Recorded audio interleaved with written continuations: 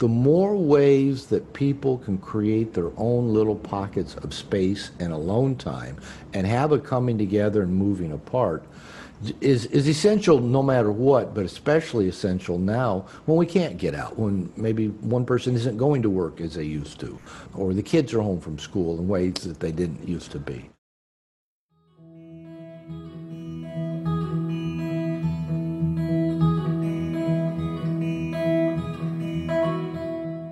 Hello and welcome, fellow human. My name is Zachary Stockill, and you are listening to Humans in Love, a podcast that looks at culture, relationships, and personal development from unconventional perspectives. Join me as I dig into the question of how people like you and I might get more out of life and love. Thanks for being here.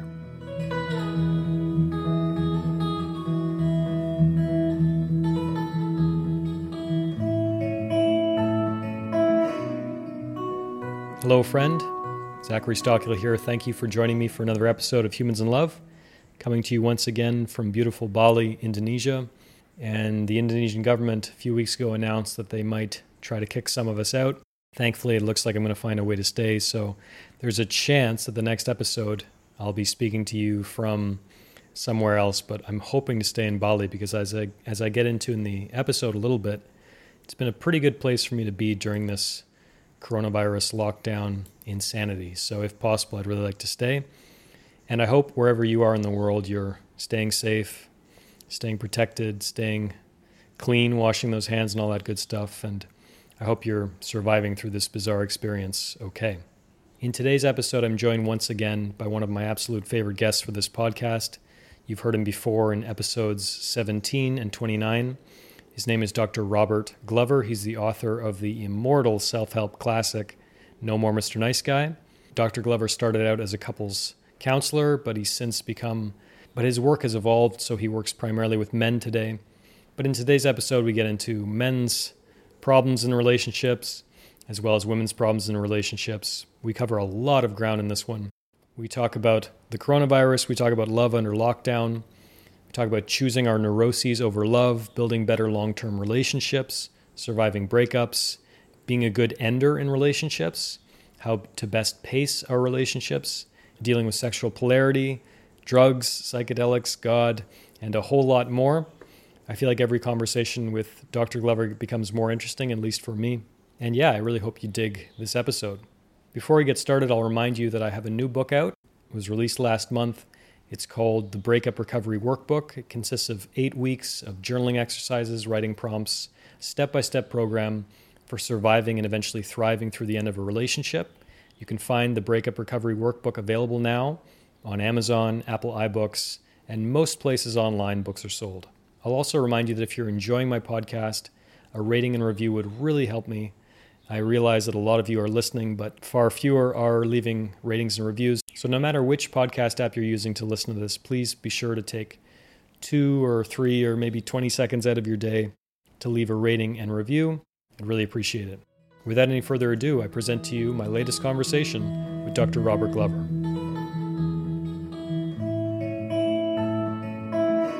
Okay, Dr. Robert Glover, welcome back to my podcast. And again, thank you for continuing to be so generous with your time with me. Zachary, good to see you again. You're up late and I'm up early, so to speak. Yes, I'm in Bali, as I've already established, and you just asked me how I was. And I've felt somewhat guilty during this very bizarre time that we're all living through because, knock on wood, Bali has not had a really extreme time of things. Like the death rate has been relatively low, and to date, I mean, most of the tourists have gone. Things are fairly mellow here. That could change at any time.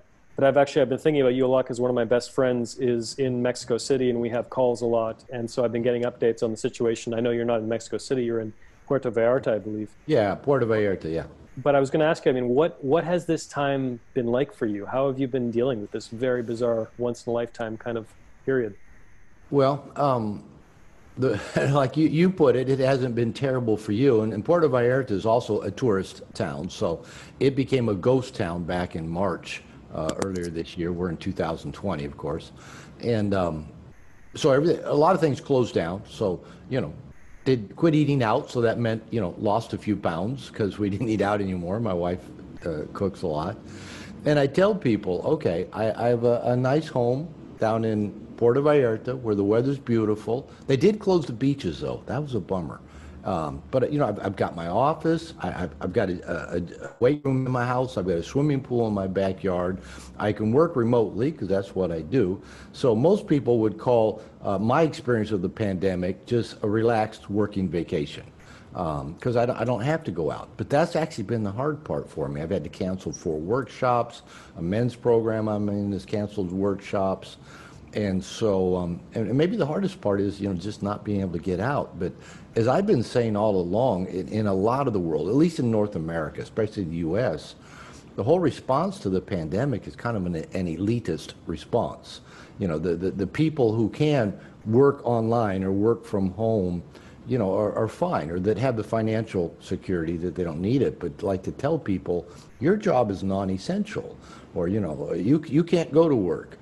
What do? You know, 95% of the world can't just stay home. And I live in, I don't know if it's third world country, developing country, I don't know what the correct word for it is anymore, but I live in a country where, you know, over half the population lives below a poverty line, and that poverty line isn't real high. So, you know, there's a lot of poor people in this country, and what do? If you can't work for 3 days, they you know, they work day to day to just, you know, subsist. So the hardest part for me has been watching people, they can't just stay home like many of us and work from home, and to watch people that, you know, just don't have that blessing. So that's been the hardest part. And then my mother's 85. She had a stroke a year and a half ago. So I've made 4 trips up to Seattle just to check in on her since March. So I'm grateful that I've been able to still do that. That would be hard if I couldn't check in to see if she was doing okay. But yeah, I'm fine. And I don't know anybody that's been affected by COVID itself. I know a lot of people have been affected by the economic turndown related to COVID, but so that's where I'm at. I'm grateful that I've been able to be okay, and concerned about the many that are not so okay. Do you think, I mean, we're still right in the thick of this, but, you know, I've been asking guests recently just because I think it's a worthwhile question, is do you think you've learned anything through this experience, either about yourself or about the world or about your relationship? That's a great question to be asking people. And what I think I've learned most about me, well, a couple things learned about me. Maybe one's just kind of more of a temperament learning about me, and that is that even though I am somewhat of an emotional introvert, and I like alone time to just recharge, I'm still also, you know, a social animal. I miss that ability to be out. For me, to get on an airplane is an adventure. And that's still kind of an elitist kind of thing as well, but I'm still like a little kid every time I get on an airplane. It's an adventure, you know. Interesting, different things are going to happen that don't happen when I'm in my house. So that's been one part of it. And another part has been, I've read more fiction. It's kind of like all the things that I think I need to be doing all the time, you know, work, stay busy. And, you know, I can sit in my back garden and meditate on the plants. I can read books that don't take me anywhere other than they're just, you know, let me just kind of relax into the story. So I've been reading fiction all the way from a series of, what's it called, young adult urban fantasy series, you know, with people that can shapeshift and have magic, to, you know, right now I'm reading Don Quixote. So, you know, all the way from classics to just, you know, easy summertime reading. So I think just slowing down has been a very valuable part. Slowing down, enjoying the moment, and not thinking I've got to be doing all the time. So that's been good. I relate so much to what you just said. I mean, I'm a typical introvert as well, but I've learned through this experience that I'm not as much of an introvert as I once thought I was. And the airport thing, I love airports. I always have. I'm one of those annoying people where I'll go to the airport 3 or 4 hours early just to hang out. I used to drive my ex-girlfriend crazy because he's one of these people who always wanted to go at the last possible minute, and I'd be wanting to be there early just to hang out, because you're right, it's exciting, and I miss that as well. Yeah, I'm looking forward to getting on a plane again. Yeah, I'm like you. I can go to the airport and just watch airplanes take off and land. I've made two of the trips I've made up to Seattle in the last few months because I couldn't make direct flights and because of the minimum number of flights coming into Puerto Vallarta. I've spent 4 nights in a hotel at LAX airport in Los Angeles that's right between the two runways at LAX. And I stayed there on purpose. Number one, it's close to the airport and I just wanted to get in, get out. But I'd open up all the drapes. I'd get a room with big views, and you can go up on the rooftop and just watch planes landing in both sides of you at LAX. And I'm like a kid. It's kind of like, how cool is that? Those things can stay in the air. Isn't that neat? So I love that adventure. I always think of Louis C.K. had a great bit about how every moment that you're flying, you should just be constantly screaming like, I'm flying. It's such an amazing thing. And we take it for granted, 200 years ago, this would have been the wildest fantasy of. I was thinking that watching these airplanes just kind of come in so smooth, so nice, lightly touch down, come to a stop, and I go, that's amazing. Yeah. How do they do that? Absolutely. Yeah. I mean, the extent to which just personally I have taken travel and mobility for granted in my life is just amazing because I've been really fortunate. I've had a very mobile life. I'm taking a lot of flights in my life, and all of a sudden when you can't do that, you don't know what you got till it's gone, to quote the immortal Joni Mitchell. So another question I have for you is, as I'm sure you're aware, a lot of couples have really been struggling through this period. A lot of people are where they're cooped up together in a house and maybe some issues are boiling up to the surface which have lain dormant for years.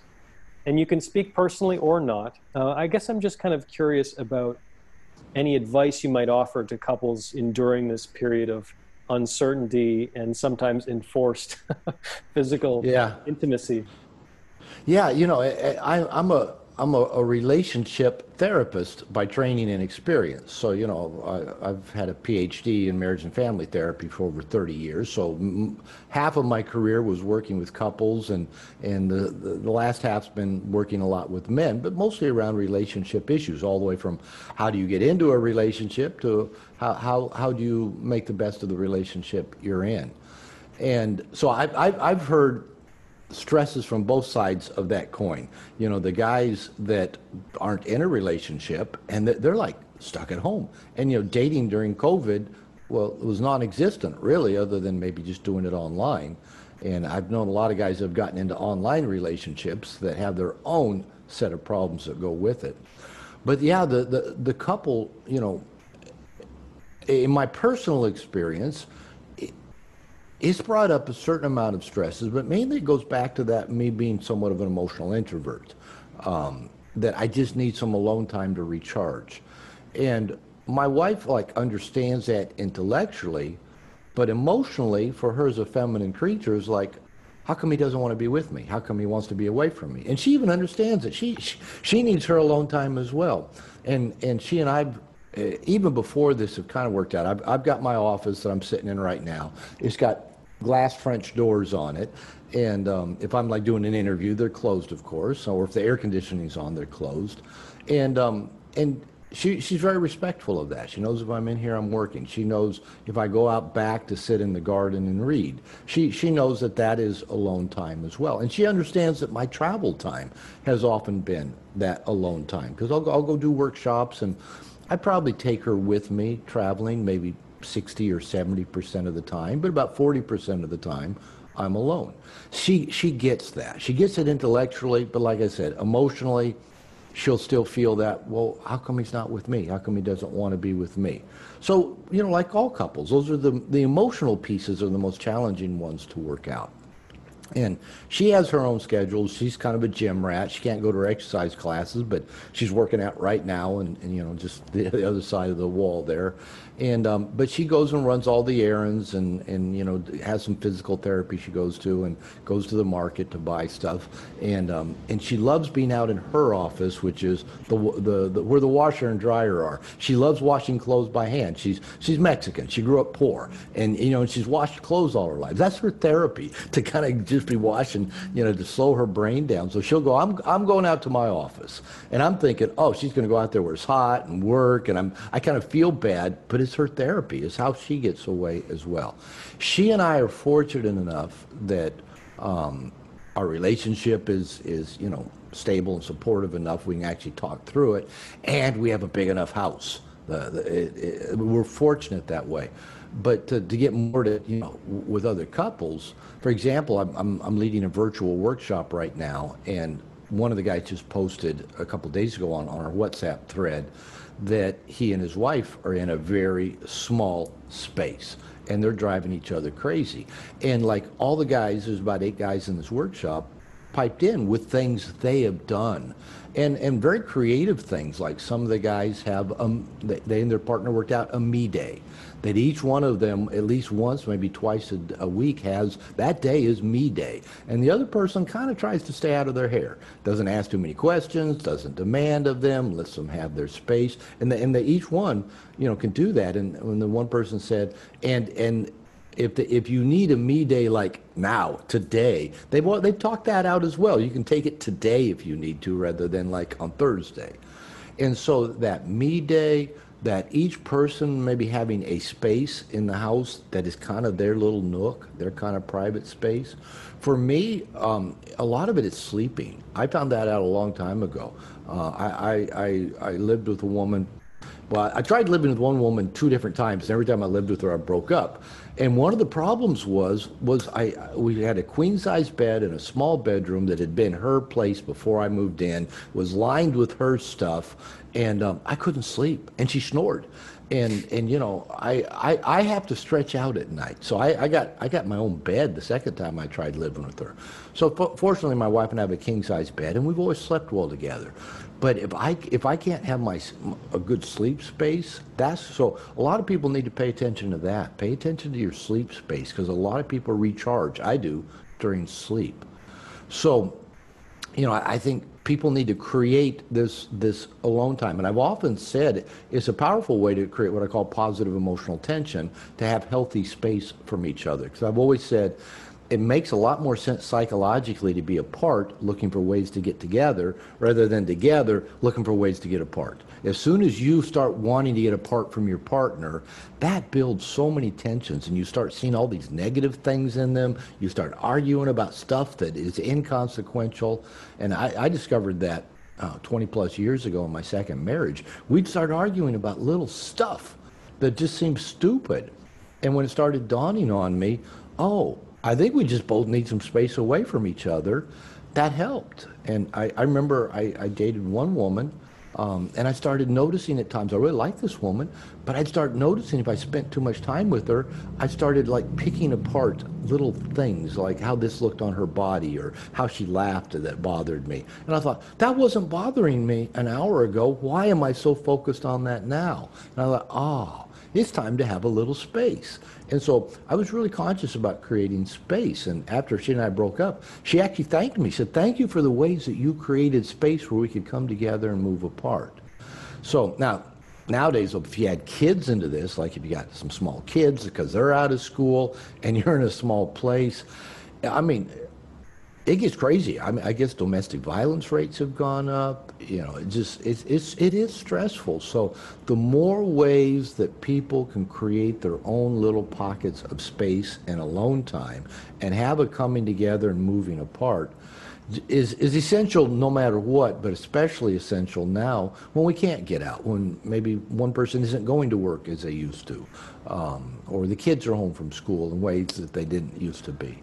So that's crucial, and I encourage couples to talk about that. And because I work with men, I always encourage men to set the tone and take the lead, and sit down and say, "Hun, we need to have a talk. We've been driving each other crazy. Let's brainstorm ways that we can each have some space, can have some isolation, some solitude, some quiet time, and let's work that out together."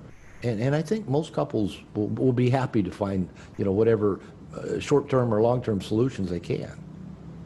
I have a couple of responses. I mean, for one, I love the fact that you're highlighting practical solutions, easy to implement, relatively easy to implement solutions, because I don't know about you, but people who are more cerebral or introverted or whatever you want to call it, intellectually minded.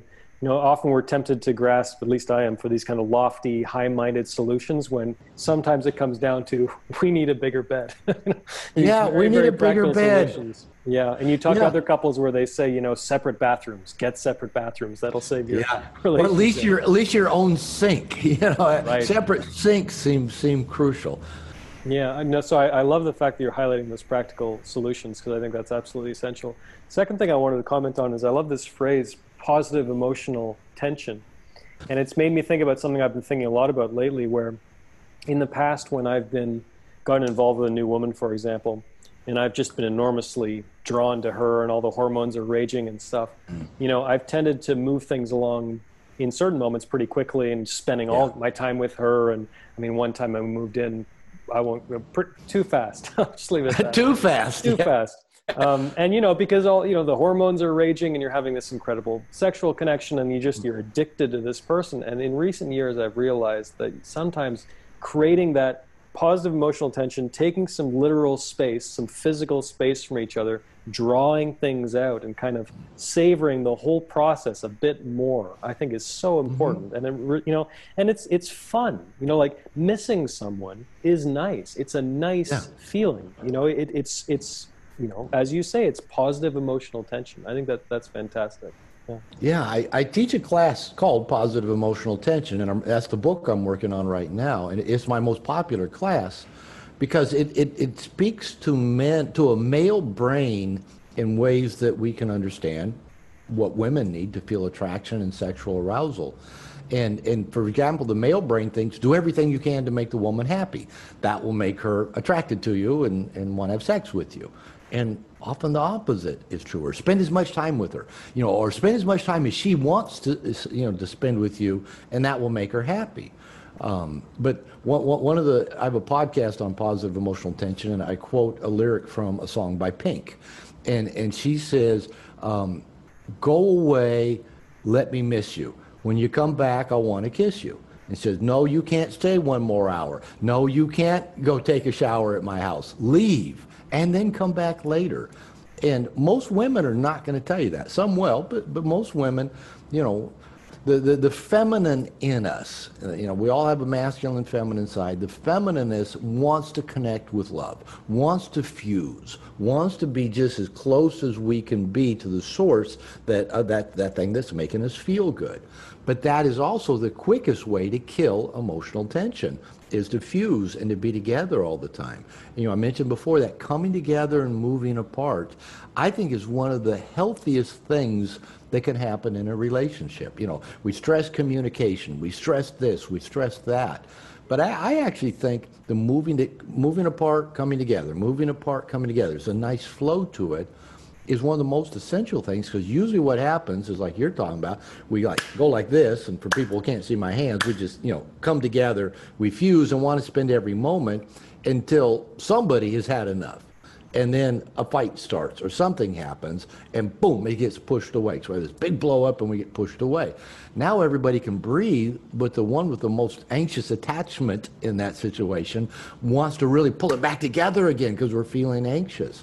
The best thing to do, I tell guys, especially in that kind of context, when there's a little bit of apartness, maybe the woman isn't responding text or doesn't want to see them right now, instead of leaning in out of anxiety, just lean back a little bit. Don't run away, don't slam the door. Just lean back, take a breath. Go fill your own bucket. Go spend time with your guy friends. Go dive into your passions. Go do something you've been putting off. Go to the gym and lift some weights. Do something to lean back. That all puts us more in what I call our masculine side. And then you recreate the polarity that originally attracted. When we're spending all that time together in a fused state, it kills polarity. But when there's that separateness, and one can be more in their feminine pole, one more in their masculine pole, it's very attractive, and it pulls you back together. So yeah, that going slow and not spending too much time together. Like with my wife, we've been married 3.5 years, and for the first year I knew her, we only saw each other once a week. We got together on Saturday night. She was a single mom, working mom, and so, saw her once a week. And then as we got to know each other better, we started seeing each other more regularly. But then when I bought a house and I moved her and the kids in, as I said, it's a big house, so there's plenty of space. Once people move in together, that requires a whole new level of consciousness of how do we create that differentiated, healthy space and have that coming together and moving apart that maintains a nice, positive emotional tension without us just wanting to be the hell away from that person all the time. But that'll happen if we're not careful and if we're not conscious. Absolutely. So, well, on that note, actually, that's a nice segue into what I want to talk about next. So, I think I mentioned in my email to you that I have a new book and online course coming out about breakups. And as breakups, oh yeah.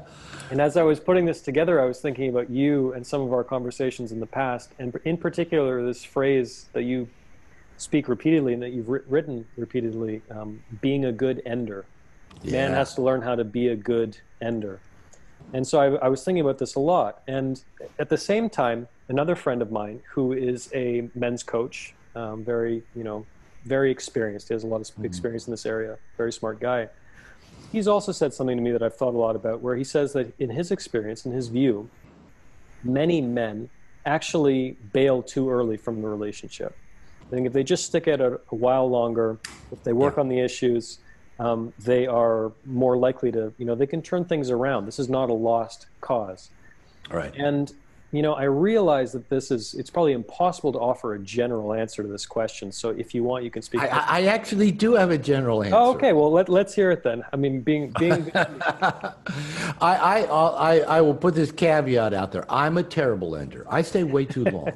Okay. I've often made the reference that I was married, my first two marriages, I was married 25 years to two women that I should not have dated either one more than 2 or 3 dates. Right? Have they heard you say this? I've heard you say this before. Have they heard you say this? I doubt that either of them listen to anything that I say. I'm sorry. They didn't back then. So no, no. But I think they would both acknowledge the same. After I divorced my first wife, she even said, if you had broken up with me back when we were dating, that would have been okay, which was her kind of way of saying we probably weren't a great match. And but anyway, without going into a lot of background or context, we weren't. She's a good person, but we were not a good match. But I'm the eternal optimist. I'll see something good in something, whether it's a car that could be a fixer-upper or a house that can be fixed up and made nice. And I even say in No More Mr. Nice Guy, that's not a good idea to do that in a relationship, to have this, this fixer-up mentality. But I'm also a giver. It makes me feel good to do things for people, and that can be codependent or it can be caring. And, for someone like me, it's a slippery slope.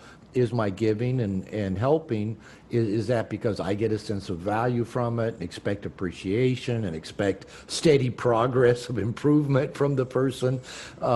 Or is it just I'm open-hearted and generous? They're two different things. So I have to be careful of that one.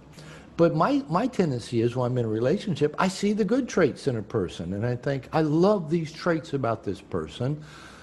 But I also tend to tolerate some pretty negative traits. That's been my history. And rather than clearly early on setting boundaries, saying, no, if you want to hang out with me, you can't do it that way. You can't snap at me, or you can't yell at me, or you can't accuse me of things, or you can't disappear and not contact me for 2 weeks, with no real reason other than I got scared. You can't, if you're going to hang out with me, that's not acceptable. And times that I did set really clear early boundaries in relationship, the women always responded really well to them and actually welcomed them, because said, no man's ever just been that clear with me that isn't acceptable behavior, because we all behave badly. We all do.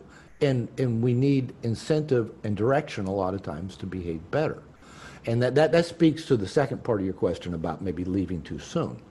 But I did kind of kind of a heartfelt analysis as part of a men's program I'm in about 2 years ago about all my past relationships of where did I fail to lead those relationships, where could I've given more in a healthy way and accepted more of what the woman wanted to give me. And the awareness I came to in every one of my long-term relationships that did not work out, in every single one of them, I tolerated unacceptable behaviors early on. And I could look back and see when those behaviors first manifested. And if I'd either set a boundary, a clear, loving boundary that invited the other person into a higher consciousness and said, that doesn't work for me. If you want to hang out with me, you have to do that differently. And given them the chance, if need be, and even said, if you do that again, we're done, right? To be that clear. To be in relationship with me, you can't, I've already gave a few examples of things you can't do. But what I always did is I tried to talk them through it or talk them down or get them back to good because, I like the good things about them. So I think being a good ender begins with having clarity about what is not acceptable to you and having clear conversations about that when those behaviors show up. Now, the problem is, the other thing I realized about my relationship history, I'm in my 60s, so I've had a few relationships, is the other thing that I realized is every new relationship I got into, every new woman I got with, I found something that I did not know I did not want in a relationship. If you've been like with a woman that, say, for example, is on Facebook all the time and has 10,000 guys as friends, all of whom are hitting on her. Well, until you experience that, you might not know you don't want that. I've actually never had that one, but I've heard that a lot. So you don't know you don't want that to experience it. Or let's say the next woman you get with, won't tell you what's bothering her. She just clams up and withdraws. Well, you don't know you don't want that until you come into it. And maybe the next woman you get with, that you enjoyed having a glass of wine every time you went out on, as you're getting to know her, come to find out, likes to drink 2 bottles of wine a day. Well, maybe you didn't know you didn't want that until you discover it. So that's one of the beauties of relationship is that they're I call them powerful personal growth machines. So you're never going to be able to anticipate everything that a new relationship might bring. But as men, I believe we need to be conscious, and I tell guys, go as slowly as possible to find out as quickly as possible what a woman's nature is and how that fits into your life, right? I would tell women the same thing, but mainly I work with men nowadays. So we need to be conscious, and I think it takes maybe up to 3 years to really know another person's nature, the depth of who they are. And that's 3 years of conscious dating, right? Almost every relationship I've been in, around that 3-year mark, 2.5 years to 3 years, something came up that, well, I didn't see that coming. And I knew them for a few years. So I said, go slowly as possible to find out as quickly as possible what their nature is and how that fits into your life. So I tell guys, the purpose of dating is not to get a woman to like you, not to get a woman to have sex with you, not to get a woman to keep dating you once you've started. The purpose of dating for at least 2 to 3 years is to keep asking, what is her nature? How does it fit into my life? And if you see something about her nature that concerns you, address it early on, right? So whether you're a good ender or a bad ender, addressing these things early on and being clear about, how that works for you or doesn't work for you is important. So going back to should we end sooner, my general answer is if you have a tendency to bail, like if you can't stay with a woman for more than 3 weeks or 3 months because you always start finding faults in them and flaws and start seeing other women that look like, well, I could get with her. She's sexier, or she's younger, or she's prettier, or she's more athletic. If that is your tendency, yes, you're probably one of those guys who needs to stay longer and work through those initial finding flaws and picking them apart. If you're one of those guys like me, that's the eternal optimist, and sees the good and tries to work through all the bad rather than setting clear boundaries, that guy probably needs to leave sooner rather than later, but at least learn to set clear boundaries. Now, whether you're the guy that goes too soon or stays too long, that boundary part is so essential. And the boundary part is just, like I said, whatever we can do to raise the other person to a higher consciousness. And sometimes people will respond well to that. Sometimes I've come to the conclusion that given enough time, most people will choose their neuroses over love. Most people do not want to give up their neuroses. And that's what I found in all of my relationships, that at some point we reached a stage where the woman had dug her heels in and just said, no, I ain't growing anymore. I like my neuroses. They don't quite say it that way, but that's what they do. And I've been a marriage therapist for over 30 years. Most people will hold on to their ego-based neuroses over love. And that's kind of scary if you think about it, but it does seem to be human nature. We're so attached to our ego, our sense of self, who we are, including all of our protections and the way we manage the world. So I'm probably going a lot deeper into the whole being a good ender thing than what you're looking for. But really, if we can be conscious observers. And the other part I'll add, one of my certified coaches, a good buddy of mine, wrote a blog article about creating a relationship posse. And I'm a big believer in this. Anytime you get into a relationship, one of the best ways I know to keep testing for what's a woman's nature, how she fits in your life, is have a group of people who know you well. I often say to guys that maybe dive way too deep into a relationship or don't do it well, have your posse tie a rope around your waist, basically, metaphorically. You dive in and they're holding the rope on the other side, so you don't just get pulled into your old habitual behaviors. So start taking a woman around your friends, around your family. Go around her friends and family. Start seeing how she is in many different contexts, and have people who know you well give you feedback. Like in my case, am I now being attracted to a fixer-upper? I'm amazingly attracted to unhappily married women. My first love object in my life was an unhappily married woman, and my job as a child was to fix my mother and make her happy and be the good man. I still fall into that pattern. I need people who know me well, who can watch that and say, Robert, you're on a slippery slope there. And because most of us can't see that stuff on our own. So all of those things can help us be better decision makers about, do we need to get in deeper, or is it time to get out? And so maybe that came close to answering part of that question, good ender, bad ender. No, you're answering many of my questions without me even having to ask them. So this is tremendous. And I was smiling, and I don't know why, but just the way you said that kind of hit me like a ton of bricks. People choosing their neuroses over love. There's something very powerful and succinct and tragic about that statement. I mean, I'm sure it's right, but it's just I've never heard it put quite that way. You know? Zachary, you're the first person to ever hear me say that, by the way. That's something I've kind of been chewing on for a little while. And I was actually having some of my quiet time yesterday, sitting out in the garden. And I've been doing some reading. I've actually been reading quite a bit about psychedelics recently, and how they can begin to dissolve the ego and take us off our narrow focus of self. But once we get off our narrow focus of self, ego or whatever we want to call it, and all of a sudden, it's like this filter comes off, and we see our connectedness to the greater whole. And I mean, that's really intriguing to me. There's other ways of doing that besides psychedelics. Meditation can do it. Fasting can do it. Spending time in solitude in nature can do it. And all in various ways.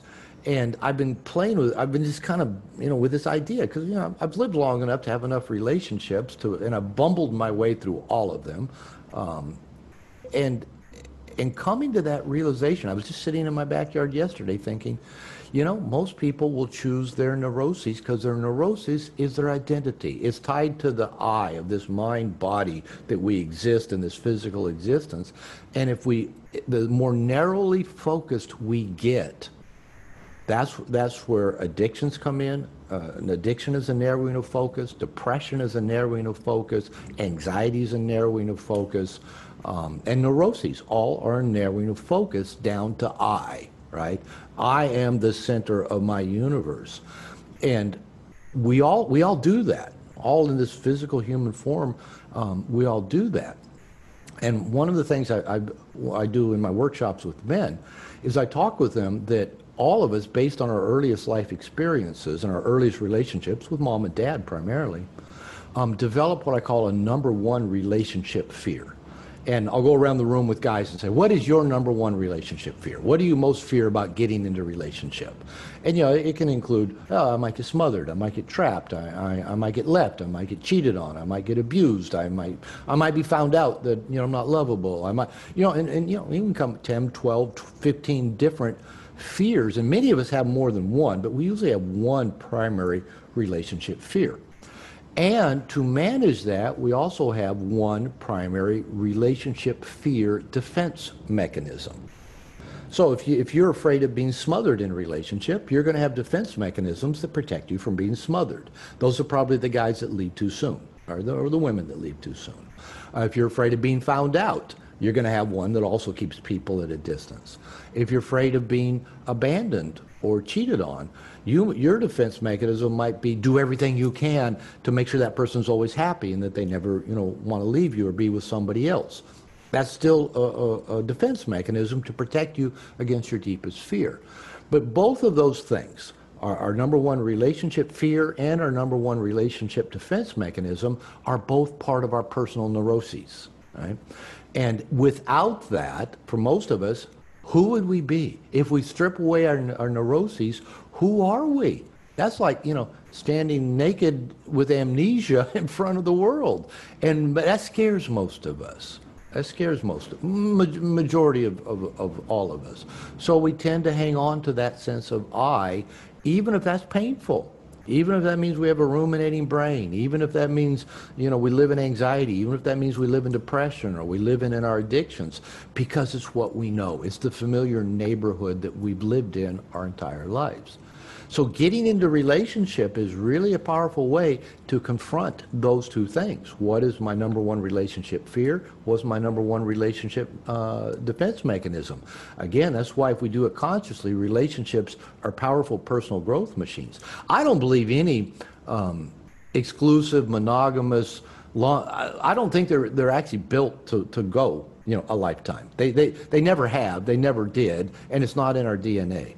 But if we choose to get in with one person and go deep with them, it has the potential to help us dig down into that personal neuroses. And so we daily get to ask ourselves, do I want to hang on to my neuroses and try to manage this person and the relationship to manage my neuroses? Or am I willing to let my neuroses come up, be seen in full view, and possibly even begin letting go of it and just broadening that sense of self rather than narrowing our sense of self?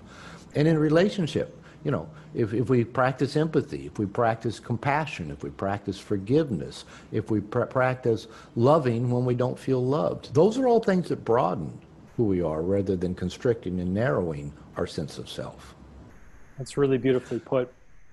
Yeah. And again, you're the first person to hear me say that, and your people listening, they're the first people that get to hear it. Well, I know you've got your 10 books in 10 years plan. I feel like there's a book there. It's not quite as catchy as No More Mr. Nice Guy, but no more, what is it? Choosing Your Neuroses Over Love? There's something. Yeah, I was thinking that. What would a book title for that be when I was yesterday out in my garden thinking? And I think it'd either be Neuroses Over Love. I mean, that's going to get your attention. Another idea, because it ties into something I've been thinking about, is also be man's return to freedom. I've been reading on and off a book, author's name slipped my mind, but called Escape from Freedom, Erich Fromm. He was a psychiatrist in the 40s, and he wrote about why people were sucked into fascism and Nazism. And he talks about we've been in a progression since the Big Bang, really, of being further and further disconnected from the whole. And again, it's part of that narrowing process, whereas we become more and more individuated, but more and more isolated in self.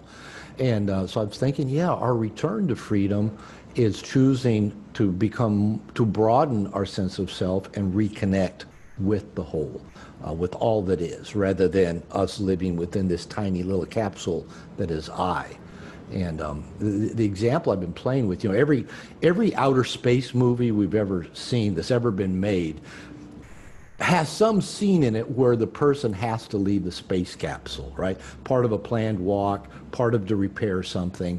And as soon as the person leaves that space capsule, there's the existential anxiety that all humans feel of being untethered, disconnected from something that feels solid. Now, the irony is the space capsule is just a tin can in space still. And then, like either Hal's closed the bay doors and won't let, the guy back in, or the meteorites come and the cord gets torn, the guy's twirling in space. That's our existential fear, is that we're not tethered to something anymore. We give our freedom away. We lock it down. We give our freedom to our drugs, or to a person to lock us down, or to food, or to television, or to porn. We lock ourselves down and tighter into that eye, rather than being willing, because being untethered means we're just out there in the cosmos with nothing to tie us down. And that's the existential human fear. And anyway, that's all of that's tied into this mess I'm trying to pull together to explain why we do what we do. I love it. I love how far out we're getting. This is great. Yeah. Well, no, really, that's sincerely. I mean, so a couple things I'll say. One, I mean, I know you're familiar with, I know you work with John Wineland, and I know you're familiar with David Deida and stuff. So I'm familiar with a lot of these ideas. But one thing I really love about Tantra, and a question that Tantra asks you, is in any given moment, you can ask yourself, what action or gesture or whatever would best serve love? Kind of with a capital L. Not even serving Zach, or serving Zach's girlfriend, or even serving Zach's friends, or it's what is serving love, universal love, kind of as a whole. Yeah. And again, maybe some people need to be on drugs to get into this mindset, but it's not that difficult. The more you just keep playing with this question, what would best serve love in this moment? And I think that helps to strip away some of the selfishness. The second thing I'll say is, you mentioned the universe and all the rest. I think, you might know that jealousy is a big interest of mine. And I think one of the ways that I really started to really let go of my jealousy in a very deep level was meditating on the Big Bang. Now, just bear with me for a moment. But meditating. I'm smiling. Yeah, meditating on the origin of the universe and how we can all trace ourselves back. We are stardust. Yes. We are golden. We can all trace ourselves back to this one original moment. What the hell do I have to be jealous about? That person I'm jealous of, that's me. In a very real sense. I hope we lost all my listeners here. No, I love this, because you were actually illustrating what I'm talking about. Jealousy is a narrowing of focus. Yes. It's all about me. I'm going to lose this thing that feels like it is distant from me, and I need it to feel whole or complete. It's ego. When you meditated on the Big Bang, all of a sudden you expanded your sense of awareness into that you are part of the whole. You are both the creator and the created. There is no separateness in all of that. And most religions have been teaching. I mean, Buddha's been teaching that, for 4,000 years. Jesus came along and they nailed him to a cross because he said, I am the creator and the created, and so are you. And they said, that's blasphemy. God and man has to be completely separate. There's no connection between them. But what if God is all, and we are part of all that is all? Now, our ego is not God, but what if all other than ego is one? And I had a similar experience. You mentioned John Wineland. I've been working with him as my coach for 3+ years, and coming up on just about 3 years ago, I was really sick. And I may have talked about this with you before, but for about 3 months, I went to doctors here in Mexico, in the United States. Nobody could find the problem. I lost about 30 pounds. I had constant stomach pain, cramps. I could not eat, could not shit. I was miserable. And finally, a doctor down here in Mexico ran the right tests and found out I had a tumor blocking my small intestine. And he said, we need to do surgery right now. I talked him into giving me 24 hours to kind of get everything in order. But I've been working with John around a lot of, embodiment, open-heartedness, some meditation and practice. And when I went into surgery, I was meditating on my connectedness with the cosmos. I was doing somersaults through the cosmos while being led into surgery in a Mexican hospital with a Mexican doctor. And I was as at peace as I can ever remember being in my lifetime. Now, the Valium IV might have been helping that as well. But, I was communing with the cosmos, with that, when we connect with all that is, it broadens that narrowing of the ego. It destroys the ego in many ways. It dissolves it. And the more we can dissolve our ego, the less that of the negative effects of that narrowing, whether it's jealousy, whether it's addictions, whether it's depression, whether it's anxiety, whether it's obsessive compulsive behaviors. And I even read that, there's even scientific evidence around this. They did some fMRI scans of Buddhist monks who like sit around all day and meditate on compassion. Right? And by meditating on compassion, and they did these fMRIs, that the part of the brain associated with a sense of well-being is physically larger than in the average person.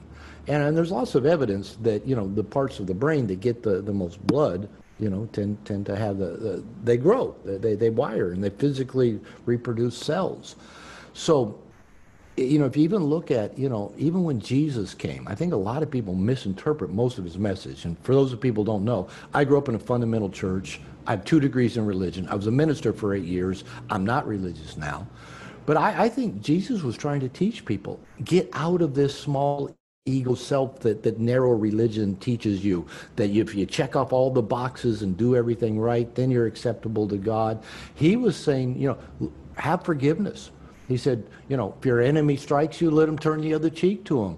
If somebody says, carry my stuff for a mile, go another mile and carry their stuff. He talked about compassion. They brought a woman caught in adultery to her, and he shifted that entire system away from the shame-based, we need to stone her, that's what the law says. And he said, all right, the one person who has no sin, you get to throw the first stone.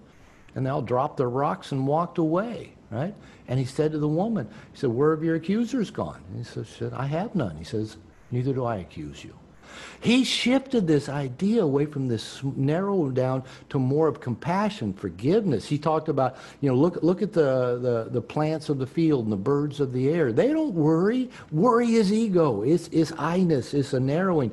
And that's what I love doing. I love sitting out in my backyard in my garden or floating in the pool. My neighbor has a giant tree filled with birds, and I love watching the birds.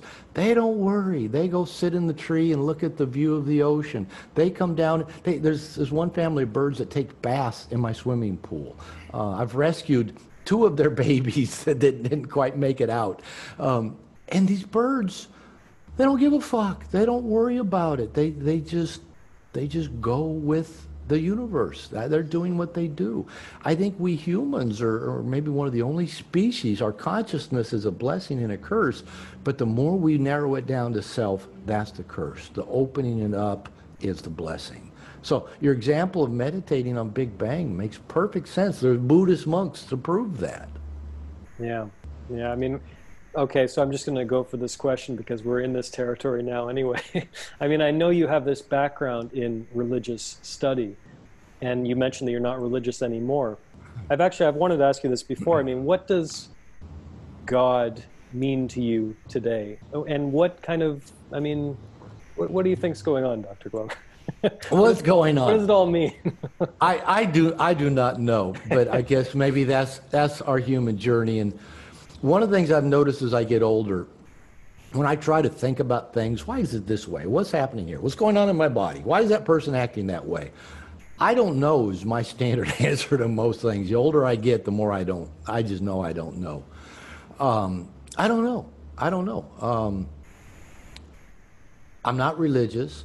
I grew up in, I said, a very fundamental church with kind of rigid ideas about God. Is this angry paternal character that's out there just waiting to cast you into eternal hell? That's a gross misinterpretation of any religious writings. If somebody comes to me and says, I know God, I know what God is, I know what God wants, I'm thinking, if your small human ego-based brain thinks you know God, I don't want that God. I want a God that's bigger than what my brain can conceptualize of. And I'm really comfortable with that. And so I avoid using the word God for a long time just because it has so much, everybody's got their own version of what that word means, for good or for bad. But I've kind of settled back into, okay, it seems to be kind of a universal word that we use for that higher power, that thing greater than us. And so I guess I've come down to, God is just creative energy, creative intelligence that that, as I said, we are both the created and the creator, to where I can look at a beautiful mountain and think, I did good. Not the ego Robert that made that mountain, but the part of me that is part of what is eternal. Is that eternal is never changing. It changes forms. Buddha would say it manifests and unmanifests, but it is all eternal. So that's just, I don't know if I even gave you a clear answer, but it is just that thing that is all and always has been. In the Old Testament, it just says, I am. One of the prophets said, who should I tell the people sent me? And he said, tell them I am sent you. So I like that one, that God is I am. That kind of, for me, pulls together all that is God. God manifests in everything, including us. And when our ego can open up enough, or maybe when we just when we can, dissolve enough of our ego to see we are part of all that is. I am part of that Big Bang. Every bit of energy that has ever existed still exists. We are energy. And so, beyond that, I don't know. When I visit my mother, I go to her fundamental Christian church. My wife's Catholic, so I go to Catholic church with her, and I mainly just meditate and think of things for which I feel grateful while I'm in church. And, maybe if we spend a lifetime meditating and feeling grateful, we'd get a sense of that connectedness to all that is. Yeah, again, that's just absolutely beautifully put. I mean, I've been thinking about this question quite a bit lately, and it's interesting you keep talking about what you don't know and all the things you don't know, because to me, my God lately is I don't know. I've been on a real, so I love it. You know Van Morrison, singer-songwriter? I love Van Morrison. Actually, I love his music. I've seen him live, put on one of the worst concerts I've ever seen, and I'm told he's an amazing asshole. Yes. I've heard that more than once. He's just the world's biggest asshole. So but I love his music. I'm an enormous Van Morrison fan. I had a different experience at his concert. I also saw him live. He is possibly the grumpiest man in popular music. Such a grump. But my goodness, I've been on a kick lately where, he's a real seeker, and that is a strain throughout his music. I've been really investigating his music in the 1980s recently, which I had never really done before, his 80s output. And I'm telling you, there's such a beautiful reaching in these records of spiritual yearning and grasping for the unknown. And it's really, really beautiful. It's very inspiring. And so for me lately, I think my God is exactly what you said, the I don't know. I don't know. I really like that. I don't want to lose that. Yeah. I'm quite comfortable. I don't want my punny human brain to grasp it all. I'd be happy for my human brain to be more open to all that is, and maybe that's all. That's all the place we need to get to, is just being open to all that is, and open to mystery and not knowing. And it's a beautiful place to be. I don't know. I'm enjoying that place. I kind of like it. It takes a lot of pressure off a lot of things. Why did my wife just do that? I don't know. Why is my body feeling this way? I don't know. Why am I tired when I wake up in the morning? I don't know. Why are people responding to COVID the way they are? I don't know. What's the best answer to COVID? I really don't know. It's liberating to just not know and that be okay. Absolutely, absolutely. Well, Dr. Glover, I could talk to you all day, and again, it's a real pleasure. And again, I really appreciate you being so generous with your time and making time for me. What is the best way people can connect with you online? Best way is just go to my website, drglover.com. That's just drglover.com. If they Google Robert Glover, if they Google No More Mr. Nice Guy, I've got all the top spots. I even beat out Alice Cooper for No More Mr. Nice Guy. Oh, wow. That's impressive. So, yeah, that's impressive. It impressed me the first time I saw that. I thought, okay, that's a milestone. So yeah, drglover.com or Google me, and yeah, come check out what I'm up to lately. Great. Well, Dr. Glover, thanks again for your time. I really appreciate it. This was fun. Just a nice journey together. Thank you.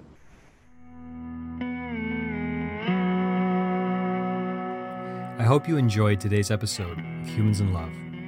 If you'd like to learn more about my guests, my work, or you'd like to listen to back episodes of the podcast, please visit humansinlove.com. If you haven't already, be sure to subscribe to Humans in Love using your podcast app of choice.